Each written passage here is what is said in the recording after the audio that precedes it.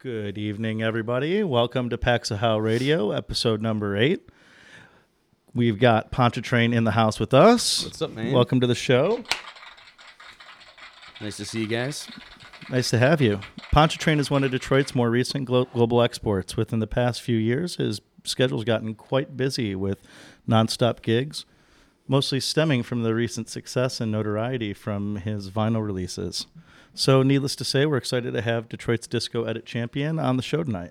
Thanks, man. Yeah, I'm really welcome. excited to be here. So you've been traveling to some pretty rad places this year, recently returning from South America, and you're on your way to Europe for another tour. What does it feel like to carry the torch for Detroit's younger generation of DJs and electronic artists? Well, honestly, it feels pretty great. I can't even lie about that. It's a lot of work, like a ton of work. You got to put in a lot of hours on the back end, but I'm just really excited that I have any opportunity to do that at all. I don't know if I necessarily say that I'm carrying the torch per se. Right now, I'm just trying to catch up to all the guys before me and learn as much as I can from them. And then hopefully I'll get to a point where I feel like I'm truly actually carrying the torch. I just set my bar really, really high all the time so that I'm always working towards something. You're definitely getting your passport stamped and doing some gigs. It's been quite a lot. And actually, I just came back from Europe. I am starting to plan for something else again, but yeah, it's like every month I'm trying to plan somewhere new to lay down some groundwork for stuff in the future right now. Right now, it's just really important to get out as much as possible. Where's your favorite spot you've played so far? Oh, man, that's tough. I think my absolute favorite place to play, hands down, always is going to be Temple Bar in Detroit. It was kind of one of the places that gave me the start as Pontchartrain rather than, I've been DJing for a long time before that, but that was where I got to try out the idea the most. But I'd say other than that, Conquistador in Colombia is just like the coolest spot. It's in Barranquilla. It's like an outdoor patio. There's a mango tree above the dance floor, and they hang a big disco ball, and I just have really great friends down there. I've been to a lot of great places, but that one also feels very special to me, for sure. Right on. Yeah. Were you eating mangoes while DJing? No, man, that place has, the chef is this crazy dude who just makes all these dishes up. Every time I go, it's all this new stuff, and he's one of the best chefs I've ever met in my life and has like the best food. If you ever get a chance to go to Colombia, that is probably the best restaurant in the whole country. Conquistador. Yeah, Conquistador. It's amazing. And they have like a whole team of people for designers and everything. It blows away so much here. It'd blow your mind. It's awesome. Right on. Let's talk about records a little bit. Yeah. Everyone knows that you've got a pretty vast music collection, many records. What gave you the influence to start collecting? Absolutely, hands down, the number one influence was Detroit Techno Militia. They were the ones who answered all of my questions when I had them, where other people would maybe say, okay, this is some newbie, whatever. Every time I would go to one of their shows, I would follow them and listen exactly to what they played and ask them about them afterwards, and they'd tell me when they were going to the record store. Tom and Bill and Desi, everybody would show me exactly what to buy, and it put me on this whole different pathway. And Desi Magby, DJ Psycho specifically, really opened up my mind to the whole soul music and disco thing. And I would listen to his sets and hear him incorporate that. And if I set my mind to something, I go like, really extreme with it. So in 10 years is pretty much when I went from 0 to 100% with my collection. I had almost nothing before that. I was musical, but my family wasn't big music people. Those guys really, truly gave me my start. Yeah, for sure. Did you think when you were climbing the ropes through techno music, did you envision the disco project being your front runner? Was that part of your vision then? No, not at all. The first records that I ever bought were electro and ghetto tech. And then I naturally figured out where it came from. I said, wow, this is interesting. I want to know more. Why would someone create this? And when you just ask those questions and you look inward and you start trying to figure that stuff out, you will come to the conclusion that soul and disco and funk started all of that. So for me, it was like, well, I want to start from scratch and then build on that, which is what's happening. So we did edits, and now I'm getting back into house music, and we'll see where it goes from there. But I'm I want to teach myself from scratch completely. Yeah, that's why I did the project. Total do it yourself. Yeah, I wanted to know the roots of everything. Speaking of edits, where did your passion for making DJ edits come from? For me, they were just DJ tools. I remember I was playing with Jerry Downey. He's actually the one who gave me most of the interest in edits. I knew they were out there. To me, though, they were just house music. To me, real house music was all just taking the concepts of disco or mostly samples and looping it. And then I heard people taking these full songs, and I'm like, well, that's a really great idea. I didn't know anybody would be down for that.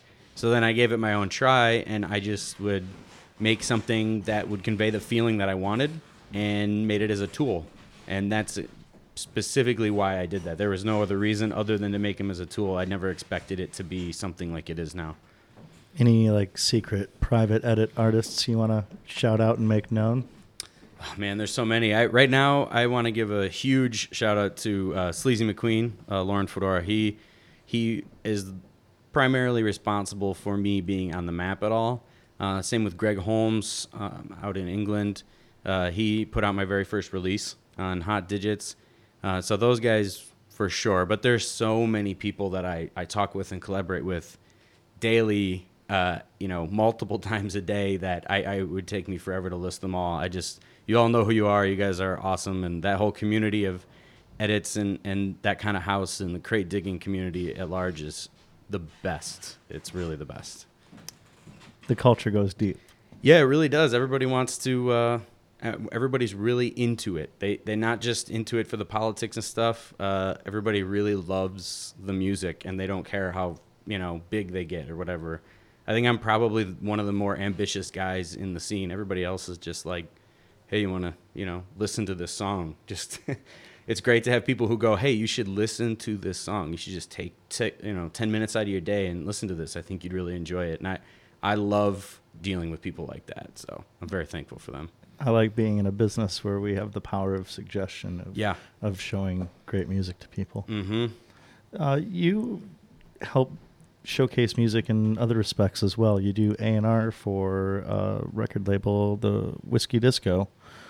So up and coming artists can kind of have an idea and then some insight from someone that has a role like this at a respected label. What does it take to get signed? Well, the first biggest thing is to introduce yourself to the people who are working with that label. I would not be A&R if I hadn't met Sleazy. I actually booked him for a show just because me and Jerry Downey again, we just really liked what he was doing, and we talked with him online. You have the power of Facebook now. We didn't have that even 5 or 6 years ago where it was really easy to just message somebody. Shoot them a message. Most people, if you're going to end up wanting to deal with them in the future, they're going to be nice enough to return a message to you. So it's okay to just hit them up and go, hey, I really like what you're doing, and I just wanted to introduce myself. And that's the first step. And if you have something to give them that, you feel really proud about, give it to them. Don't hold back. Just give it to them. And if they like it, then they will. We signed, part of the reason that he put me on A&R is because I am good at talking with people like that in that way and finding music of people that, nobody's ever heard of. We found a guy, one of the releases we had is a Polish dude who had 50 followers on his SoundCloud, and I just loved all of his stuff. And he couldn't believe that we wanted his records, but anybody, if you're loving what you're doing, don't hesitate to just contact people at all. Great advice. Speaking of labels, what kind of releases do you have coming up you want to share with us? Well, the most current one, we finally sent it to pressing. That was a whole issue for a while there, but we finally got it off for Whiskey Disco. It's actually going to be my first full EP. I've been on a lot of records, but we love doing various artists on that label, so it's not always common for us to do an entire EP for one artist, and they thought it was about time, so we put together one. That's at pressing, going to come out in a couple of months. It's called a Date Night EP. I've been playing the tracks around here and there. And then I have 2 house records in the work that are just like straight house. I have a gospel house record that I'm working on. Wow. That one's going to be a pretty big project. And actually, I might play one of the tracks tonight. We'll see. And then the other one is working with a London label that I probably can't say right now, on a fully original work that we did with a vocalist in the studio. I learned to play the drums. I learned to play a lot of different percussion, and we recorded everything live, all mics. Everything is completely from scratch, analog or programmed, or we recorded it. I wanted to do something significant so that everybody didn't think I just do edits. Oh, right on. Yeah. Well, congratulations on the upcoming projects. Thank you. Give us a little insight on your marathon sets at Temple Bar in Detroit. Yeah. Well, the whole concept was around that I love the place and I love the feeling. So me and the owner had talked many times, and he kept telling me, you shouldn't bring other people. You should just play by yourself because, you love it, we love it, everybody likes it, and it just fits. So I gave it a shot, and everybody gave me great feedback on it. So now I just go there, and basically once a month, all of the music that I've collected, all of what's on my mind, all of what I'm thinking at the time, my emotions, my everything, I just compile into that night. So, some nights are better than others for me and whatever, because you might catch me at a weird moment in my sets where I'm discovering things, but that's kind of the whole point of a residency, I think, and I don't try to cover that up at all. So if you go to Temple Bar on one of my nights, you're going to hear a wide range of music, and you're going to hear exactly where my head is at. And I think that's something that nobody does anymore, and we should do that more often. Yeah, in long sets, you get to find your way through a bunch of music. Absolutely. The whole idea of a resident DJ is so great. What does being a Detroit artist mean for shaping your career? Well, I've tried to find out what that means, because I feel like people have an idea of what it's supposed to mean. And I think that if you put yourself in that lane, then you're limiting yourself. And a lot of Detroit artists do that, and I didn't want to be that. It goes back to what I was saying about how I wanted to rediscover everything from scratch. I learned all the ghetto tech, and I learned all the electro, and I did all that stuff. And then I said, okay, I don't know why I'm playing this other than I like it, but I'm not going to have any influence on it. It's influencing me. So I want to find my own. And I think that Detroit has so much to offer that we don't look back on. Things like the fact that if you go to any other city in the world, and you go to record stores, they don't have what we have. We have an incredible supply of soul and funk and R&B that nobody else has in the world, and that's something that anybody can be influenced by. So to me, part of Detroit is recognizing the history not only from techno on forward, but going back further than that and creating something new, not just the same techno and the same ideas over and over again, which can get ubiquitous. People expect that of you, and I think that that's super important to push the idea further, or else Detroit's going to become irrelevant if we don't do that. So that's really important to me. Strong words. Other than tonight on Pax How Radio, where can we catch you next? I will be playing in Washington, D.C. this weekend at 18th Street Lounge. Actually, Detroit's going to be fully in the house in D.C. this weekend. So shout out to Dan Andres and Alton Miller and Norm Talley are all going to be in D.C. this weekend. So it'll be cool to see all of them. And then after that, I am playing on December 22nd with Peter Croce, who is one of the very few people I love doing back-to-back sets with. So I'm excited about that. That'll be at the Whiskey Disco on December 22nd. And then on the 31st, I'll be playing with Golf Clap and Gita Sisters and Players Club at Grasshopper. So for New Year's Eve, yeah, that'll be great. Great. Sounds like you got some strong gigs coming up. Yeah, and then I'm going to take a little time off again and finish the EPs, and we'll see what next year has. Right on. Well, thanks for coming on the show. Looking forward to hearing you jam tonight. For the next hour, we've got Pontchartrain DJing live right here on Pax How Radio.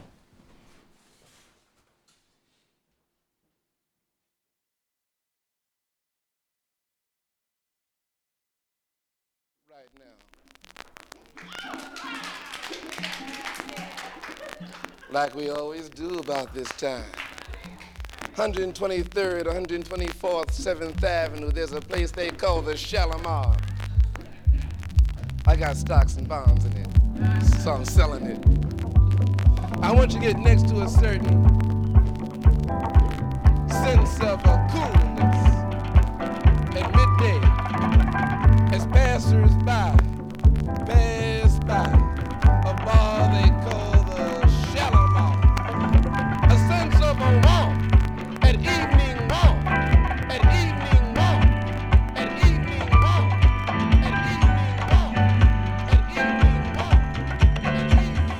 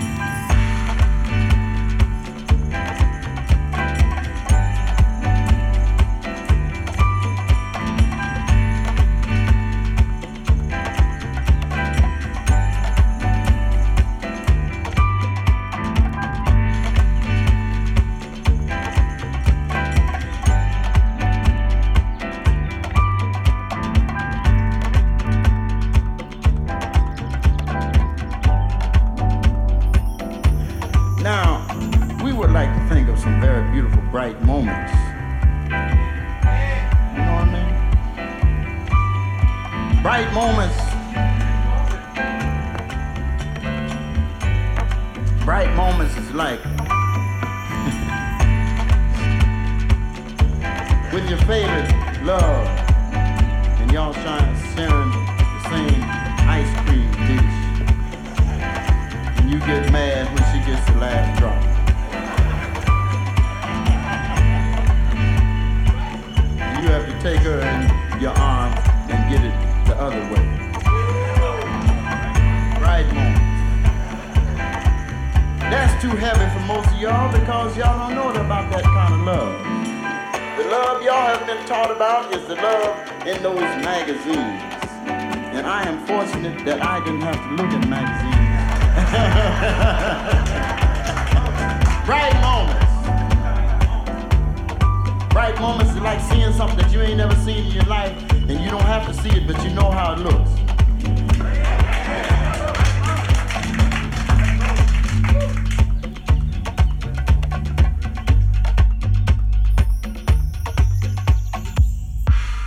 Bright moments is like hearing some music that ain't nobody else heard, and if they heard it, they wouldn't even recognize that they heard it because they've been hearing it all their life, but they nutted on it. So when you hear it and you start popping your feet and jumping up and down, they get mad because you're enjoying yourself, but those are bright moments that they can't share with you because they don't know even how to even go about listening to what you're listening to, and when you try to tell them about it, they don't know a damn thing about what you're talking about.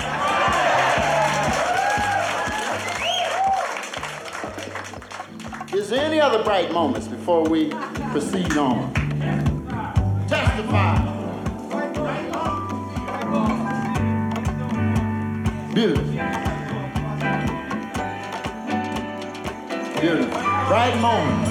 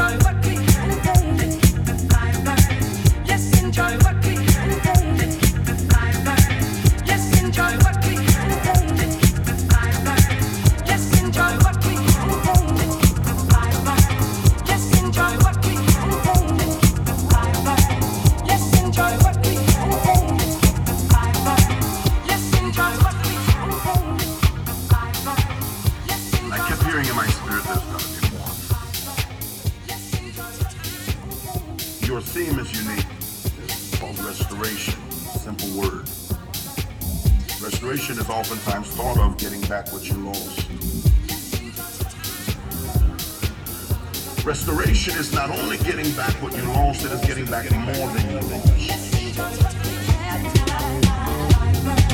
Let's enjoy what we own. Let's enjoy what we own. Let's enjoy what we own. Let's enjoy what we own. Let's enjoy what we own. Let's enjoy what we own. Let's enjoy what we own. Let's enjoy what we own. Let's enjoy.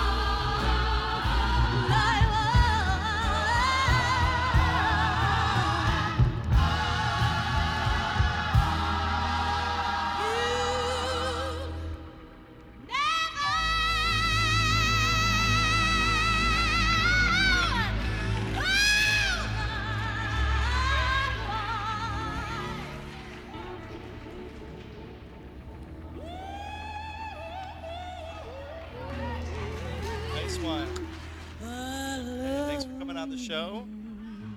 Ladies and gentlemen, Pontchartrain. That's all we've got tonight for Pax Ohio Radio, episode number 8. You can catch us here next week, same time, same place. Have a good week, people. Peace.